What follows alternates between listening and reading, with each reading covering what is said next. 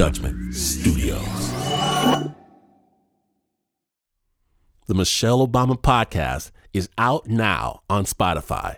This series brings listeners inside the former First Lady's most candid and personal conversations, showing us what's possible when we allow ourselves to be vulnerable, to open up and focus on what matters most.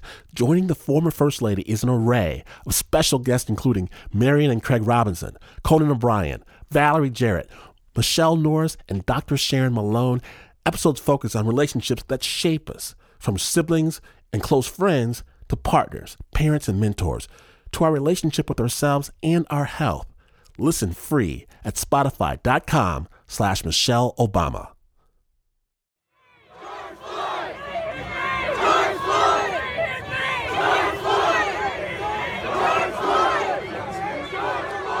Okay, so the protest here in Oakland last weekend, and I need to go for several reasons. I need to make noise. I need to see my people. I need to join my voice to theirs and say, never again. Never again. You will never, ever, never, ever murder another one of us with impunity ever again. Ever again. Every life will cost you dearly. I need to let the powers that be know. Let them understand fear. That without justice, you too will no longer rest in peace. And yes, Black lives do matter. I want all of this, and as much as I want it. My kids, they burn even hotter. My daughter, my son. And things happen. We can't have them going to protest alone. So we go with them. And COVID keeps us distance. Dual calamities. So instead of marching hand in hand, we join a procession of cars.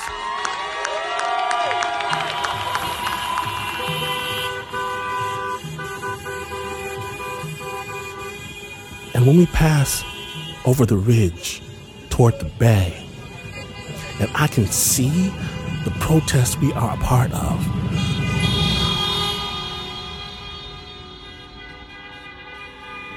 I want to weep. Hundreds, thousands of cars, of bicycles, motorcycles, people of all kinds, all colors, all ages, beeping, honking, shouting, waving handmade signs out of the window. I see you.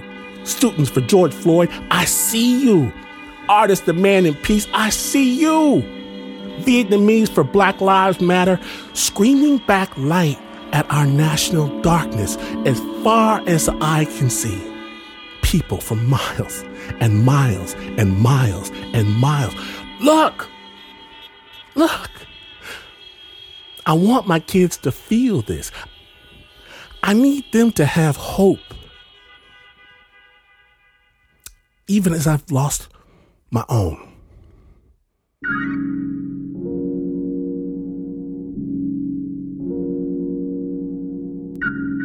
Today on Snap Judgment, Thick Blue Line. Real stories from real people facing down our nation's original sin. My name is Glenn Washington, and I am not the only one with kids in the back seat when you're listening to Snap Judgment.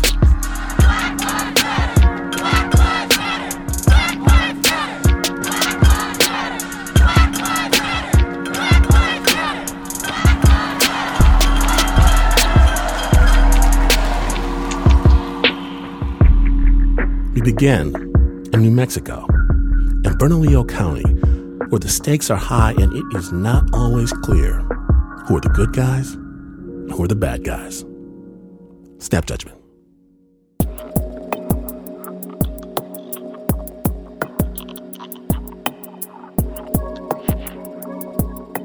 Carrie Brandenburg would always say to her children, I'm not going to invest more in you than you're willing to invest in yourself. Gosh, I could say definitely I was a tough love mom. When her son Justin started getting into trouble, doing drugs, then breaking into people's homes, and ultimately getting picked up by the police, Carrie did her best to stay away. I couldn't make excuses for him, and I needed to hold him accountable. I never went to court. I never asked his attorney when any dates were occurring. I never read any police reports. In a way, I felt bad because I couldn't even be a mother, but I just thought it was important that I not do so.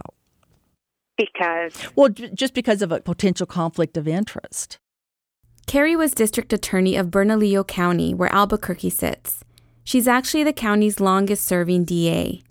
And while she might have been the poster mom for tough love, people in the county had started to question why Carrie wasn't that steadfast when it came to the Albuquerque Police Department, especially in light of all the recent police shootings. Which came first, the taser or the gun? That is what Albuquerque police are trying to determine after the department's latest officer-involved shooting. Police say officers tonight shot a man with a gun outside his home, a man who may have been drunk. 3 Albuquerque police officers pull up on a violent suspect and opening fire on him within seconds. A total of 22 people were shot and killed by Albuquerque police over the course of just 3 years. And Carrie's office, which is in charge of holding police officers accountable, had not prosecuted a single one. In fact, Carrie had never prosecuted an officer in all her time in office. We did not proceed against any officer on an officer-involved shooting because we did not feel we had probable cause, the legal standard that we needed to go forward with a prosecution. But by the start of Carrie's 4th run as district attorney, a local reporter exposed a huge crack in the system. I think I started to report on the grand juries in 2012. Jeff Proctor is a journalist who's been covering the criminal justice system in Albuquerque for the past 15 years. What the DA's office was doing around that time when I really started to focus on this issue, they would take that police investigation and, to the best of the public's knowledge, they would present it to a grand jury. Now this is where it gets tricky. In a regular shooting in Bernalillo County, the district attorney decides whether they have probable cause to prosecute that person, and then that case goes to a grand jury. But when it came to police shootings, there was a different system in place entirely. Instead of Carrie's office making the tough call in-house of whether or not to charge an officer with the crime, she handed that decision over to a 12-person panel called an investigative grand jury. And this had been the process from the 1980s. And when I came into office, I followed that process because I thought it was better to have 12 people make that decision that didn't have a dog in the fight, so to speak, than the district attorney. We thought that was a traditional grand jury where they were considering whether or not to charge the police officer. And what we came to learn was that those grand juries did not have the power or authority to indict a police officer for an on-duty shooting, even if they had wanted to. The only power these so-called investigative grand juries had was to find probable cause to indict, but they never even did that. Instead, they gave the illusion that a police shooting had been prosecuted, when in reality it had not. And just to give you a flavor of how friendly this process was to the police officers, the officer would come in and meet with the prosecutor in advance of the grand jury presentation and go over the story, and the officer wouldn't even bring a lawyer with him. It was very, very crazy. The end result is that in Bernalillo County, no police shooting ever made it to a real grand jury. And critics will say that's the whole point. It was a system that was designed to clear police officers, and it worked exactly as it was designed to work. Carrie argues that it's because probable cause is so hard to establish, especially when it comes to an on-duty police officer. Because when a police officer said, I thought he had a gun, and I had, 1/10 of a second to react, it's much more complicated. And the law gives them broader discretion. We were frustrated with parts of the law, but when it got right down to it, I don't know that you'd want to change that law. And so from where you're saying, where you sit as DA, like the protocols in place just made sense. It made sense, yes. It would be very wrong for us to attempt to indict a police officer just because the public wants one or the media wants one. And so you mentioned we. I'm curious about you. When I say we, I always say we.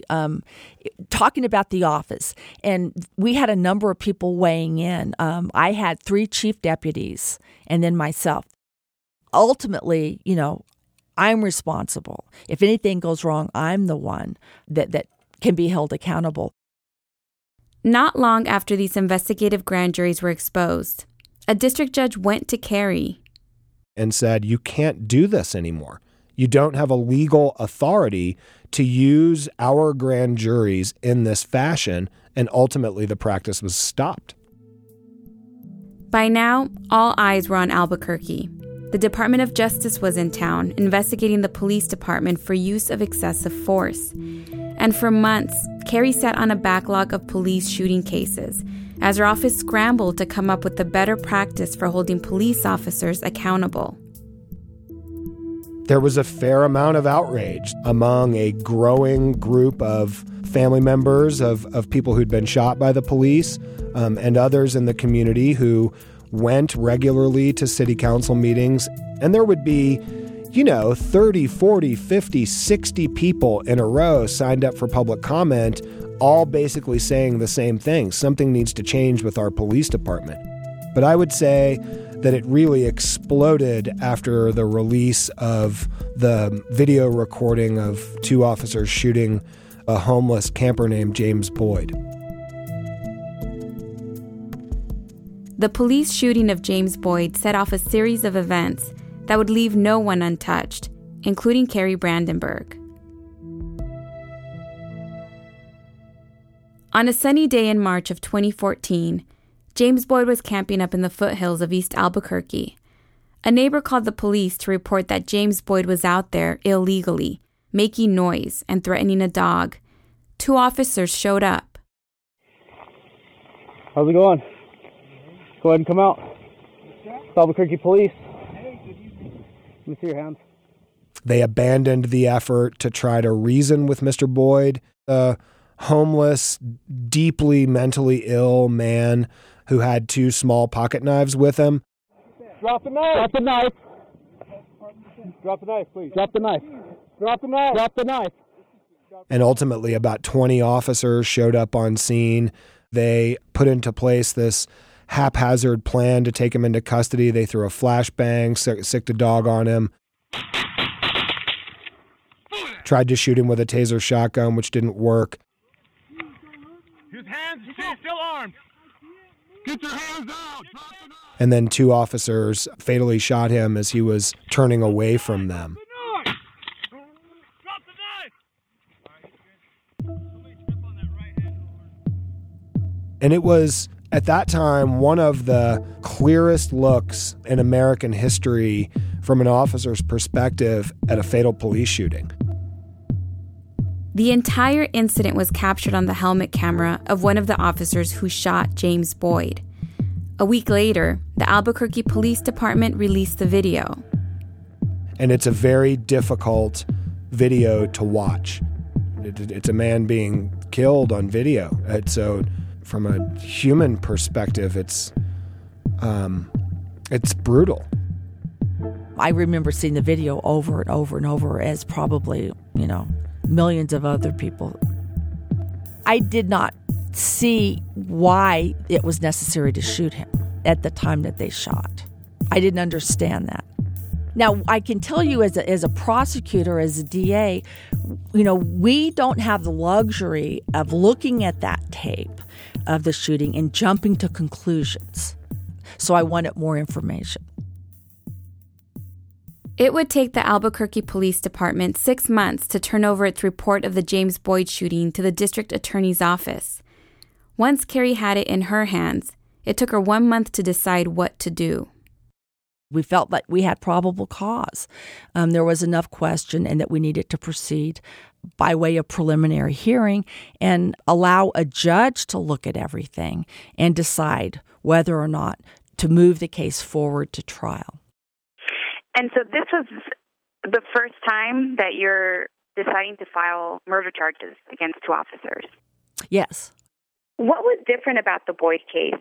Well, for one, we had a video of it that showed the actual shooting, and it was very clear. We had probable cause. We had evidence that would meet that legal standard.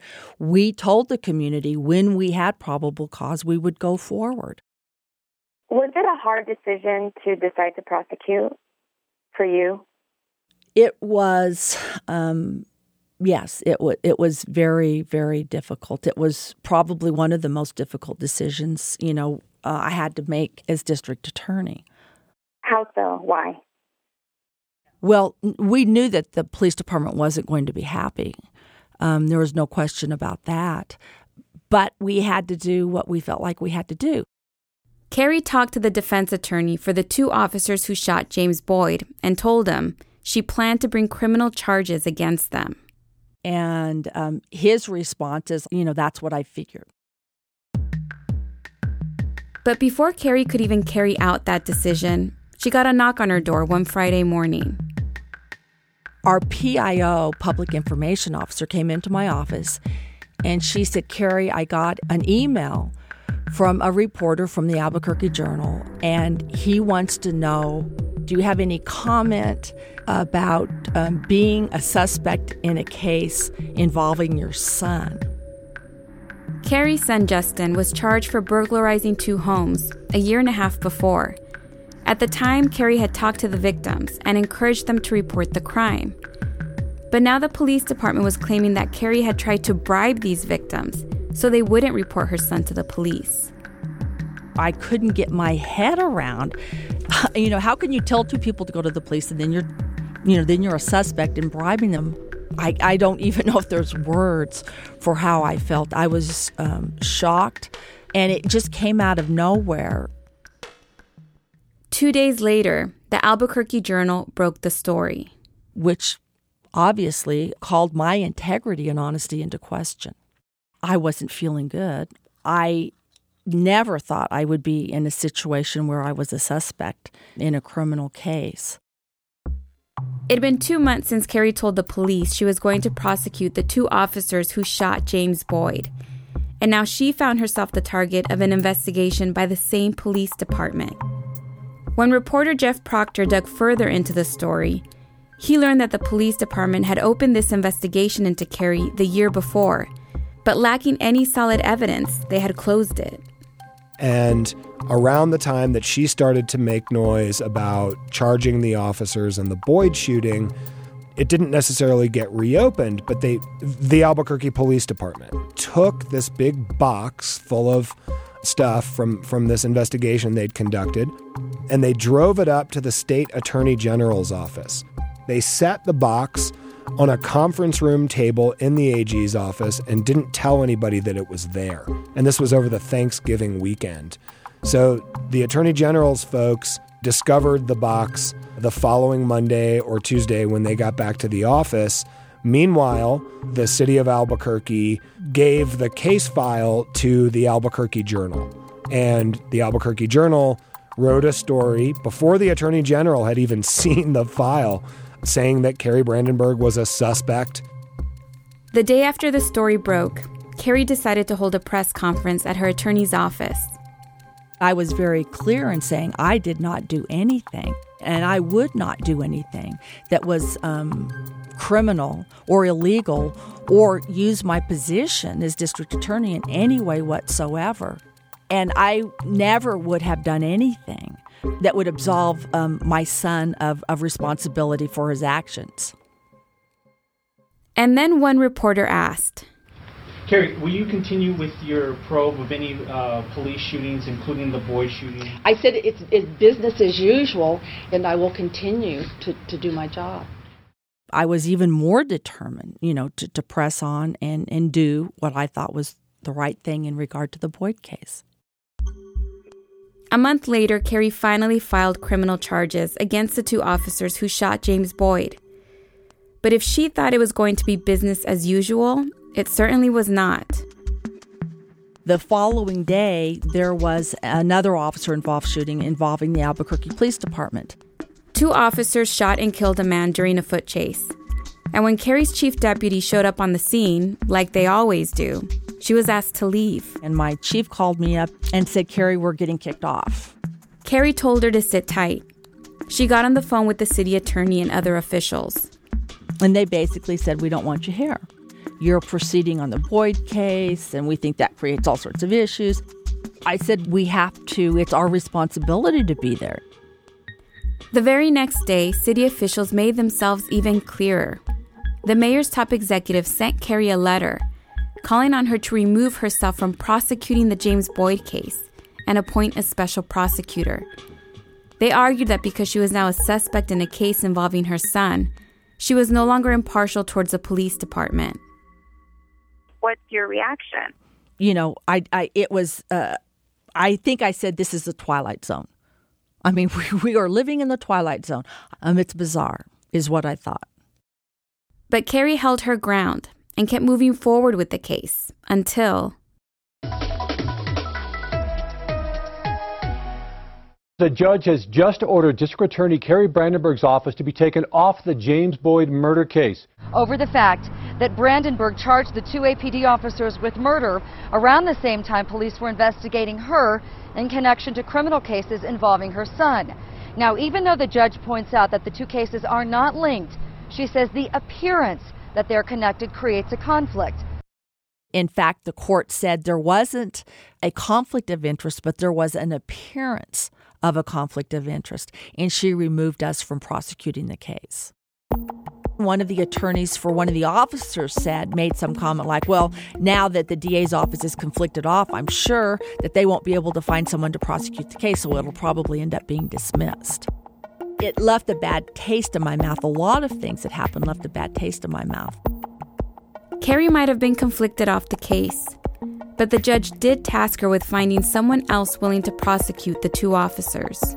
In removing Carrie, ultimately what the defense lawyers for these 2 officers got was an opponent who was one of the best trial lawyers in the Southwest. Carrie brought in an attorney named Randy McGinn, and she took the case all the way to a criminal trial, where the officers who killed James Boyd had to face murder charges. But in the end, the jury hung. 3 chose to convict, 9 chose to acquit. So, we were validated all the way up the line until it got to the jury. And the jury hung. Wow. What do you think of that? Well, I'm surprised they didn't acquit outright. It's very, very difficult to get a conviction. And I think that most people in our community, at least most people in the legal community, were assuming that the officers would be acquitted.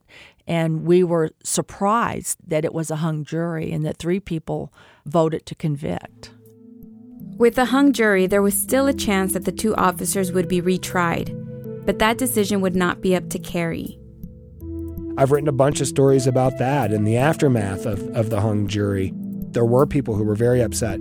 There were other people, who took sort of more of a 30,000-foot view and said, you know what, the officers were charged. We had a public preliminary hearing done with the lights on. And then, we had a public trial where both sides got to make their case and 12 people got to decide what the result was going to be. So this was, in fact, the system working.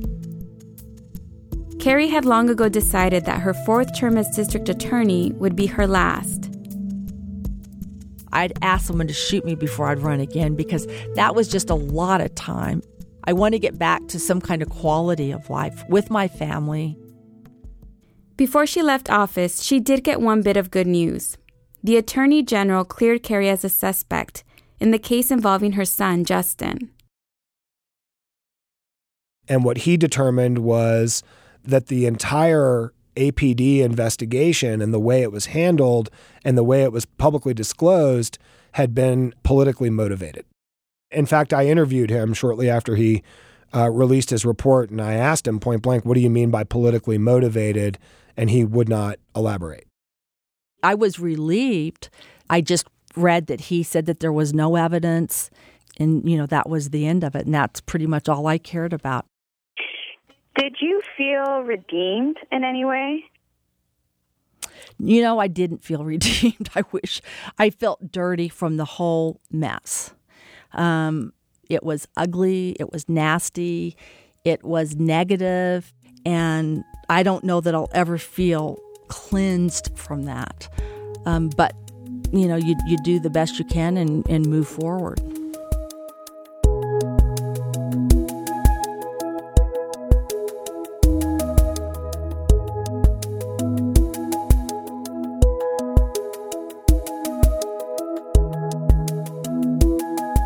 A very, very big thank you to Carrie Brandenburg and Jeff Proctor. And to find out more about what's gone down in Albuquerque, we're going to have a link to Jeff Proctor's reporting for the Albuquerque Journal on our website, snapjudgment.org.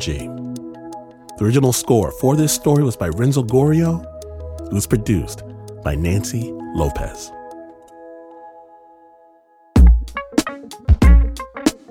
Now, when we return, a man is mistakenly arrested at the airport and soon learns that his fame can only get him so far. When Snap Judgment, the Thick Blue Line continues. Stay tuned. Hey, hey, ho, ho, these killer cops have got to go. Hey, hey, ho, ho, these killer cops have got to go. Hey, hey, ho, ho, these killer cops have got to go. Hey, hey, ho, ho, these killer cops have got to go. Hey, hey, ho, ho, these killer cops have got to go. Pants with a belt, collared shirts, Oxfords. I haven't put on a suit jacket since the pandemic started. In this new world, we have new priorities. And Allbirds had something that might help with that, because feeling good goes beyond Allbirds' amazing footwear. Introducing the all-new Trino underwear from Allbirds. Whether it's the woman's bralette, brief, shorty, or thong, or the men's boxer briefs. With Allbirds Trino underwear, you can get intimate with nature, with intimates made with nature. Your private parts and the planet will love Allbirds Trino underwear. Find your pair at allbirds.com. Transforming your home into even more of a sanctuary is easy and affordable with Blinds.com. They make it simple to shop top quality blinds, shades, and interior shutters from home with easy online ordering and free shipping. Blinds.com has helped millions of homeowners through the process, and they guarantee the perfect fit, whether you DIY or have them install everything for you. So go right now and see how much you can save at Blinds.com. Rules and restrictions may apply.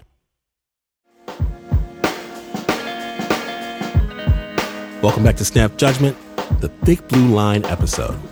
My name is Glenn Washington, and get ready, because we're going to Snap Judgment Live, the Brooklyn Academy of Music, for a police encounter like you've never heard before. Snap Judgment Live. The next guest, along with his partner, Questlove, he's taken his band, The Roots, around the world. They now landed as a house band on The Tonight Show. Everything this brother touches turns to gold. Snap Judgment just got a little bit funkier. Please welcome to this stage, Tariq Black Thought Tribe.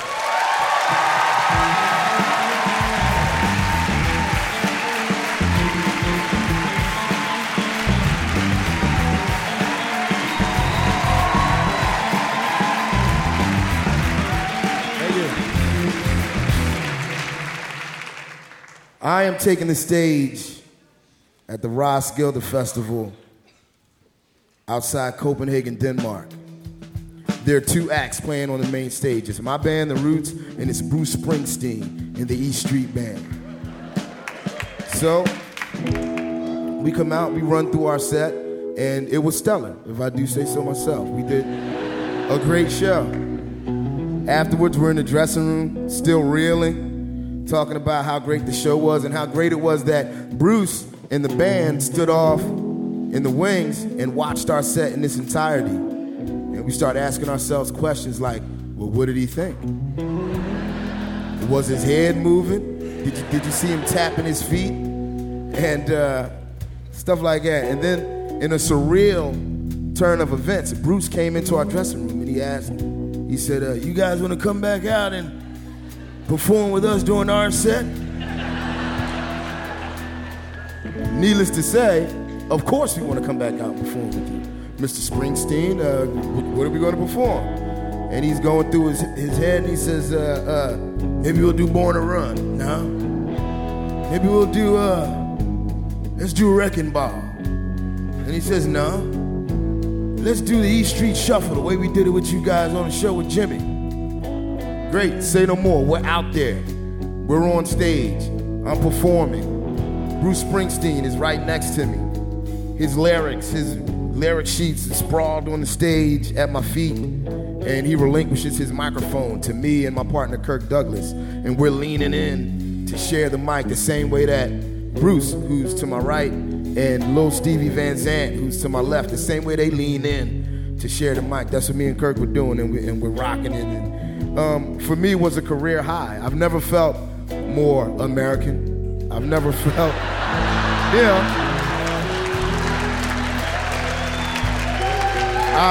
I've never felt like more of an ambassador of the arts. And it was a career high. I remember thinking to myself, we finally arrived. And this is a feeling that stuck with me well into my arrival the next day at JFK Airport. So we land, coming through customs and immigration at JFK, and the VIP treatment and feeling kind of continues because we're being ushered out of the mere mortal line and into the line where they have the diplomats enter the country.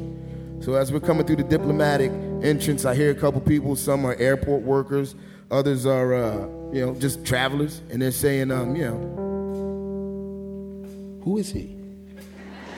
As to say, who am I to be ushered through the diplomats' entrance into the country? So my partner Questlove, he goes ahead of me, and he's in. He's at the baggage claim now, easy breezy.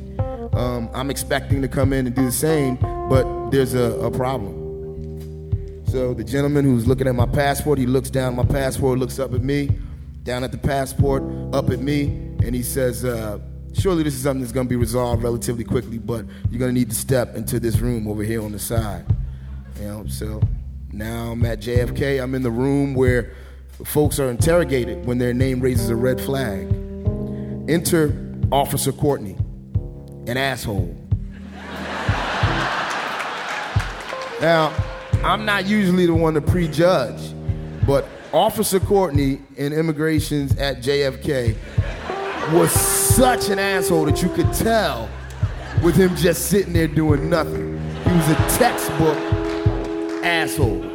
So I'm sitting in the room with Officer Courtney for what felt like an eternity before he finally looks up and asks, you want to tell me about Lancaster County? And I'm thinking, Lancaster County? That's where I went to college 20 years ago.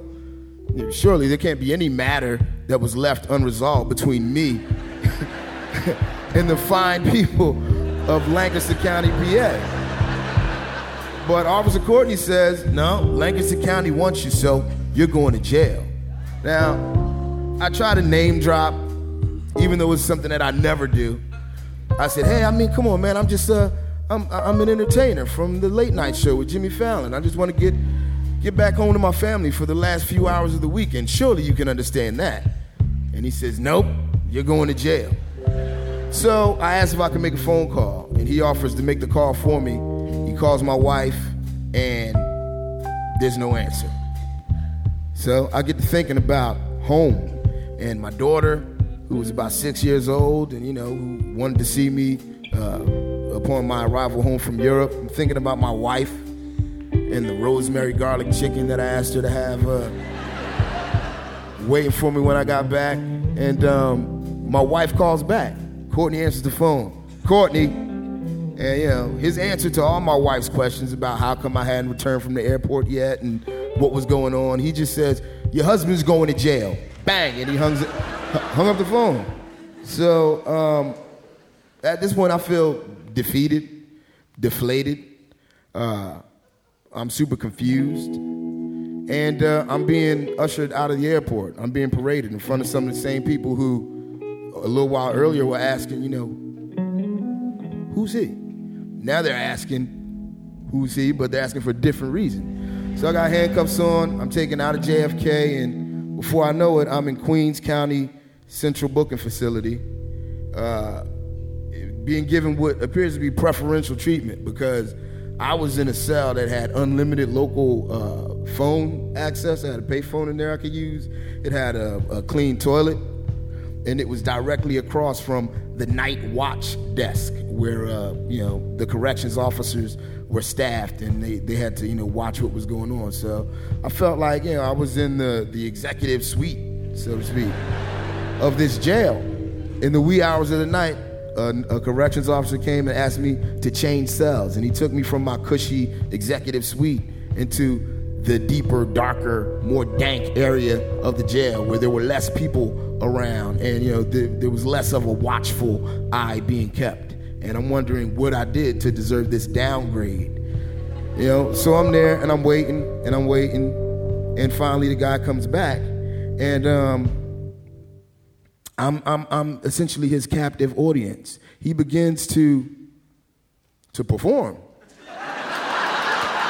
So I'm on one side of the bars, he's on the other side. He's performing his demo for me.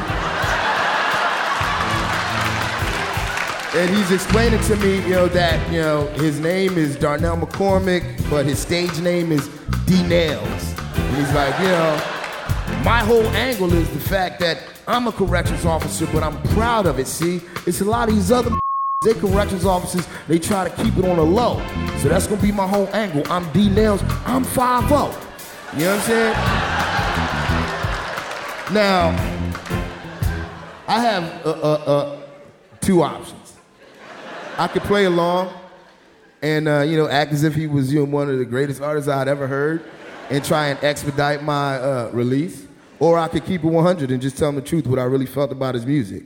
So, needless to say, I said, hey man, you sound great. I said, man, we should exchange information, and when I get out, we should maybe link up and do something, So, we exchange information, and I hear some of the other corrections officers asking D Nails, who's he? And I hear them saying stuff like, hey, it's Will I Am. That's Mr. Cheeks from the Lost Boys over there. Nah, silly, it's Questlove, it's 2 Chainz, all sorts of stuff. So I sit there, I wait, and finally I'm released with no time to spare before duty calls. So it's now Monday afternoon, it's time for me to report to my day job. So I get out, I had a few words with my attorney, and he directed me to the subway. I jumped on the train, ride from Queens, and the train stops in the bottom of Rockefeller Center. I run up the stairs, jump on the elevator, run into Studio 6B, still just totally bewildered. I'm like, what just happened? And before I know it, I'm on stage. I got my signature fedora, a suit jacket, and no shoelaces still, no belt. But I'm on stage, and Jimmy Fallon makes mention of me in his monologue. He says, Tariq Trotter, ladies and gentlemen, from the Roots, give it up, come on.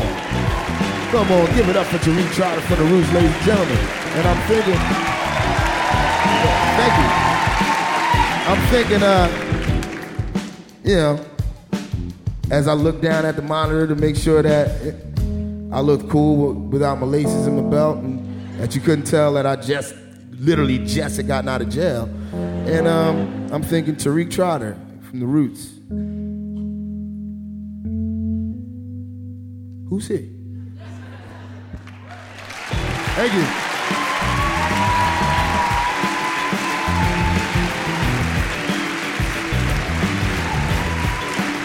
Tariq Trotter!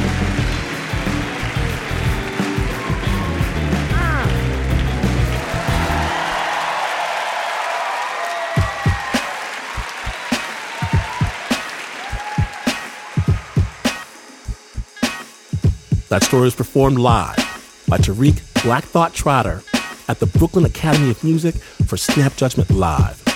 The music was written by Alex Mandel and performed by the Snap Players, Alex Mandel, Tim Frick, and David Brand. When Snap Judgment returns, a reluctant young Boy Scout earns his merit badge in reality. Stay tuned.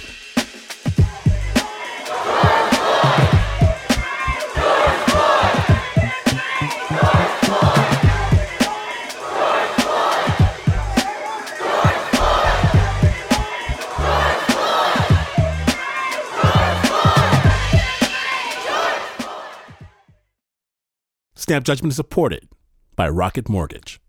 When I'm looking for a new home, I imagine myself in every space. Do I want to relax in that yard? Can I use that shower every day? I want to know the house fits me. Rocket Mortgage built a home loan experience designed for you with certainty at every step and no unwanted surprises. You can relax knowing you're getting a home loan that fits your life. Visit rocketmortgage.com/snap because when you need a mortgage that fits your life, Rocket can. Call for cost information and conditions. Equal housing lender, licensed in all 50 states. NMLSconsumeraccess.org number 3030. Hey listeners, Wondery's audio drama, Blood Ties, is back for a second season with Josh Gad and Gillian Jacobs, returning as Michael and Eleanor Richland. If you haven't had a chance to check out season 1, the Wall Street Journal said it's a kind of character-driven story that fits right in with a true crime miniseries typical of Wondery. It has all the trimmings of a premium television drama wrapped up in a powerful podcast. Stick around till after the credits of today's episode to hear a preview of Blood Ties.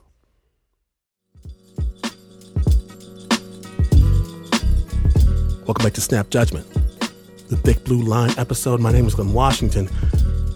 Our next story, it comes to us from the place of my birth, Detroit, Michigan. Shannon Kaysen. Shannon's one of my favorite storytellers, one of Snap's favorite storytellers, and people, they always want to know why. Let me tell you why. Because lots of folk can tell a story, but Shannon tells it like it is.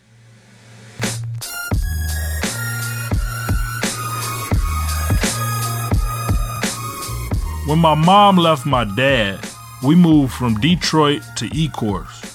Ecorse is one of the only suburbs outside of Detroit that Detroiters look down on. But I ain't think about it. I was just a 12-year-old kid growing up. I never did much wrong. I even got involved with the Boy Scouts of America. Well, it's like this. I really didn't want to become a Boy Scout. Something about the name Boy seemed disrespectful. In that uniform with the little neckerchief and all the badges. Yeah, I ain't see myself wearing that. But the Boy Scout meeting was in a gym, and I love basketball. Okay, calm down, guys.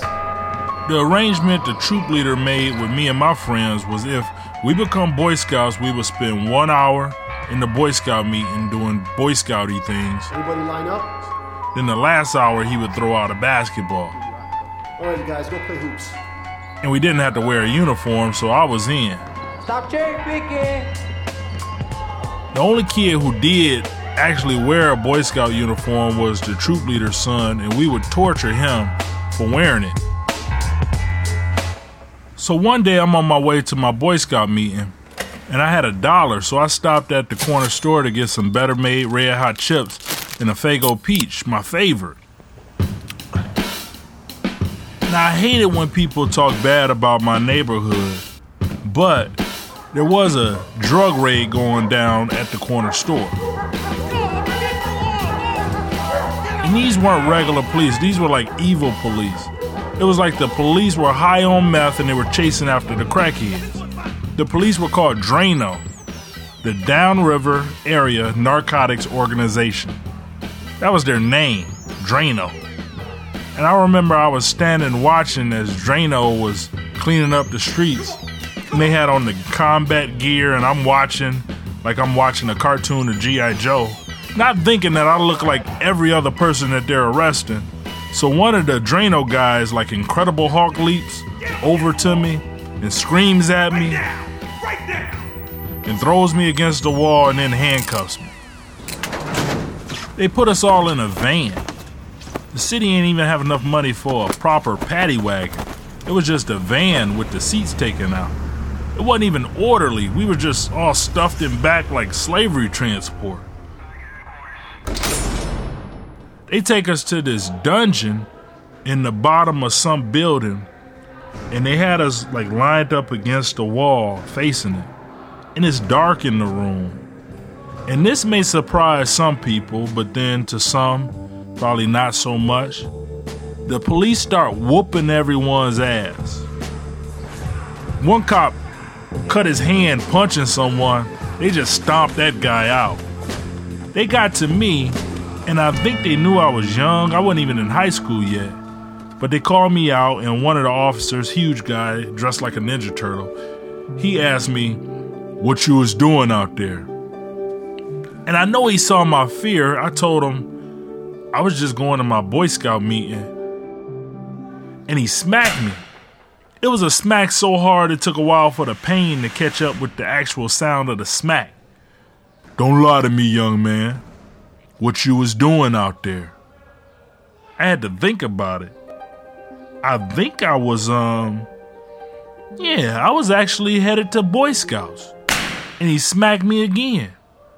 So I'm not dumb. The next time I just told him what he wanted to hear. Sir, I was out there. And I was on the corner, and I was selling drugs. Then he didn't smack me anymore. They eventually called my mom to come pick me up, but she sends my dad, who was going to take his own time to get there. Then that officer who smacked me calls me out again. He's like, come here. I ain't gonna hit you. Come here. And he said, I want you to know, you ain't gotta live this life, young man. I know it seems attractive. You see these guys, they got the cars, the women, they rapping about it. I grew up in the same neighborhood you did, young man. And I'm gonna tell you, that life doesn't pay. You either go end up dead or in jail. And I tell you, you come to jail through me, I'm gonna put my foot. And it wasn't pleasant things he was saying he would do to me. But he went on, the only reason I feel for you and know it's not all your fault is because your drug dealing dad just showed up smelling like a weed factory. I should throw Bob Marley in jail right now. They got programs that can help you. They got the DARE program. I'm involved in that. The Junior ROTC. I was involved in that. Get in one of these programs, young man. And I wanted to tell the guy, my dad actually doesn't sell drugs. He's a good dad. He just smokes a little weed. And you really don't have the right to put your hands on me like that. And I can't help but go to the corner. That's where the store is at, you big dummy. But of course I didn't say that. I said, yes, sir, and left. I told my dad everything that happened, and my dad tells me that this is all a part of growing up in the streets we live in. I didn't want to accept that. But what I did do, I asked my dad to get me a Boy Scout uniform. And every time I went to the corner store before my meetings, I stood there drinking my pop, eating my chips just like before, just wishing I'd run into that Drano cop again so I could tell him, I'm in a program, you big dummy. It's called the Boy Scouts.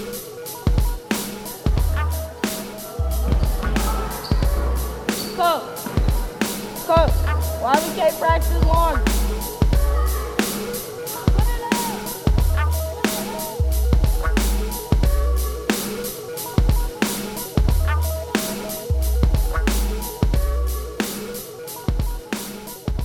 The amazing Shannon Cason is a writer, award-winning storyteller, host of the In Good Company podcast and Shannon Cason's Homemade Stories podcast. We're going to have a link to all things Shannon at our website, snapjudgment.org.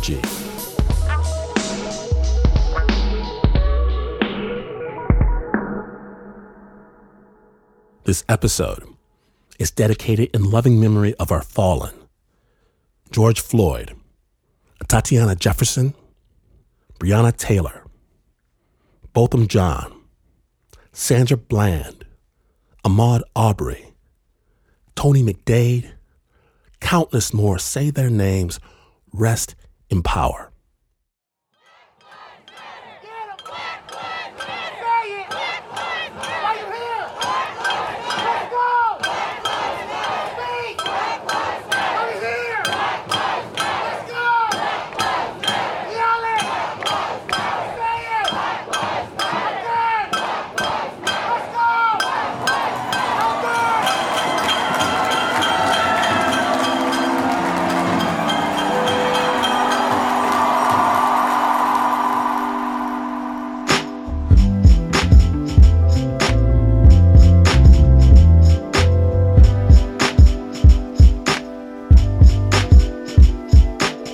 Now, if you missed even a moment of today's Snap Judgment episode, subscribe to the Snap Podcast and let everyone know. Let us know what's on your mind on Facebook, on Instagram, Snap's on Twitter, and so am I. Snap is brought to you by an amazing team dedicated to spreading love through story. And that even includes the Uber producer, Mark Ristich, Pat Mesiti-Miller, Anna Sussman, Renzo Gorio, John Facile, Shayna Shealy, Marissa Dodge, Nika Singh, Eliza Smith, Lauren Newsom, Teo Ducat, Flo Wiley, Nancy Lopez, Regina Bediaco, and Leon Morimoto. And this is not the news, thank God, because we have had enough news. In fact, we could maybe even use this pain and this hurt, this sorrow as a healing moment, instead of continuing down our dark path, and we would still even then, not be as far away from the news as this is. But this is PRX.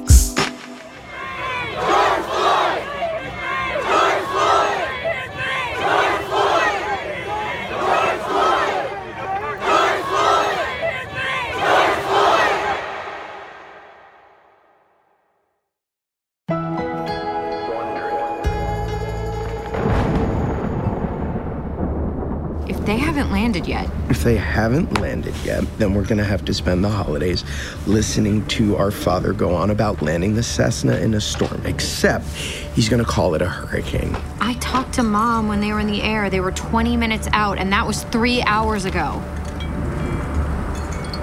Right. Yeah, they're coming in on my phone, too. Kids, something's happening.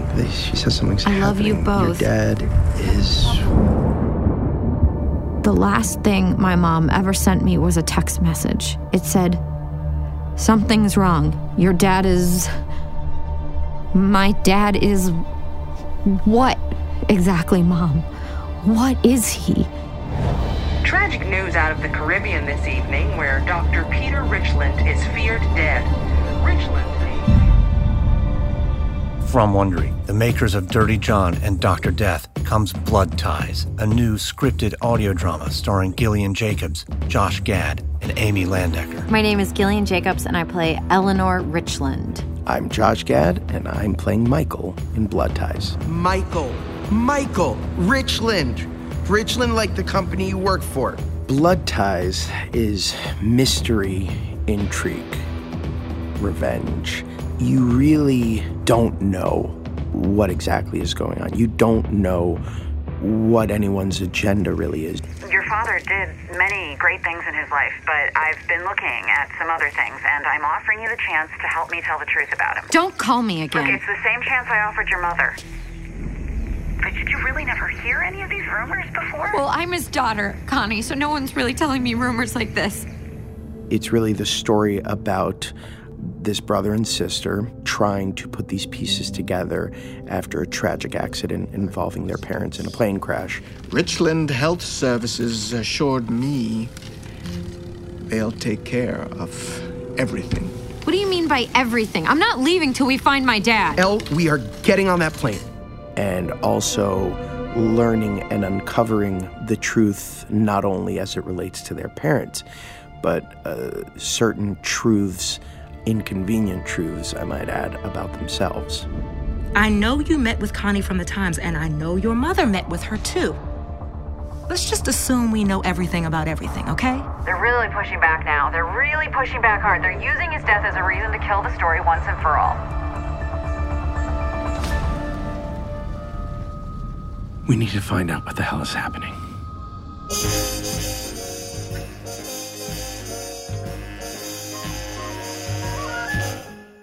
Snow is glistening, a beautiful sight. We're happy tonight, walking in a winter wonderland.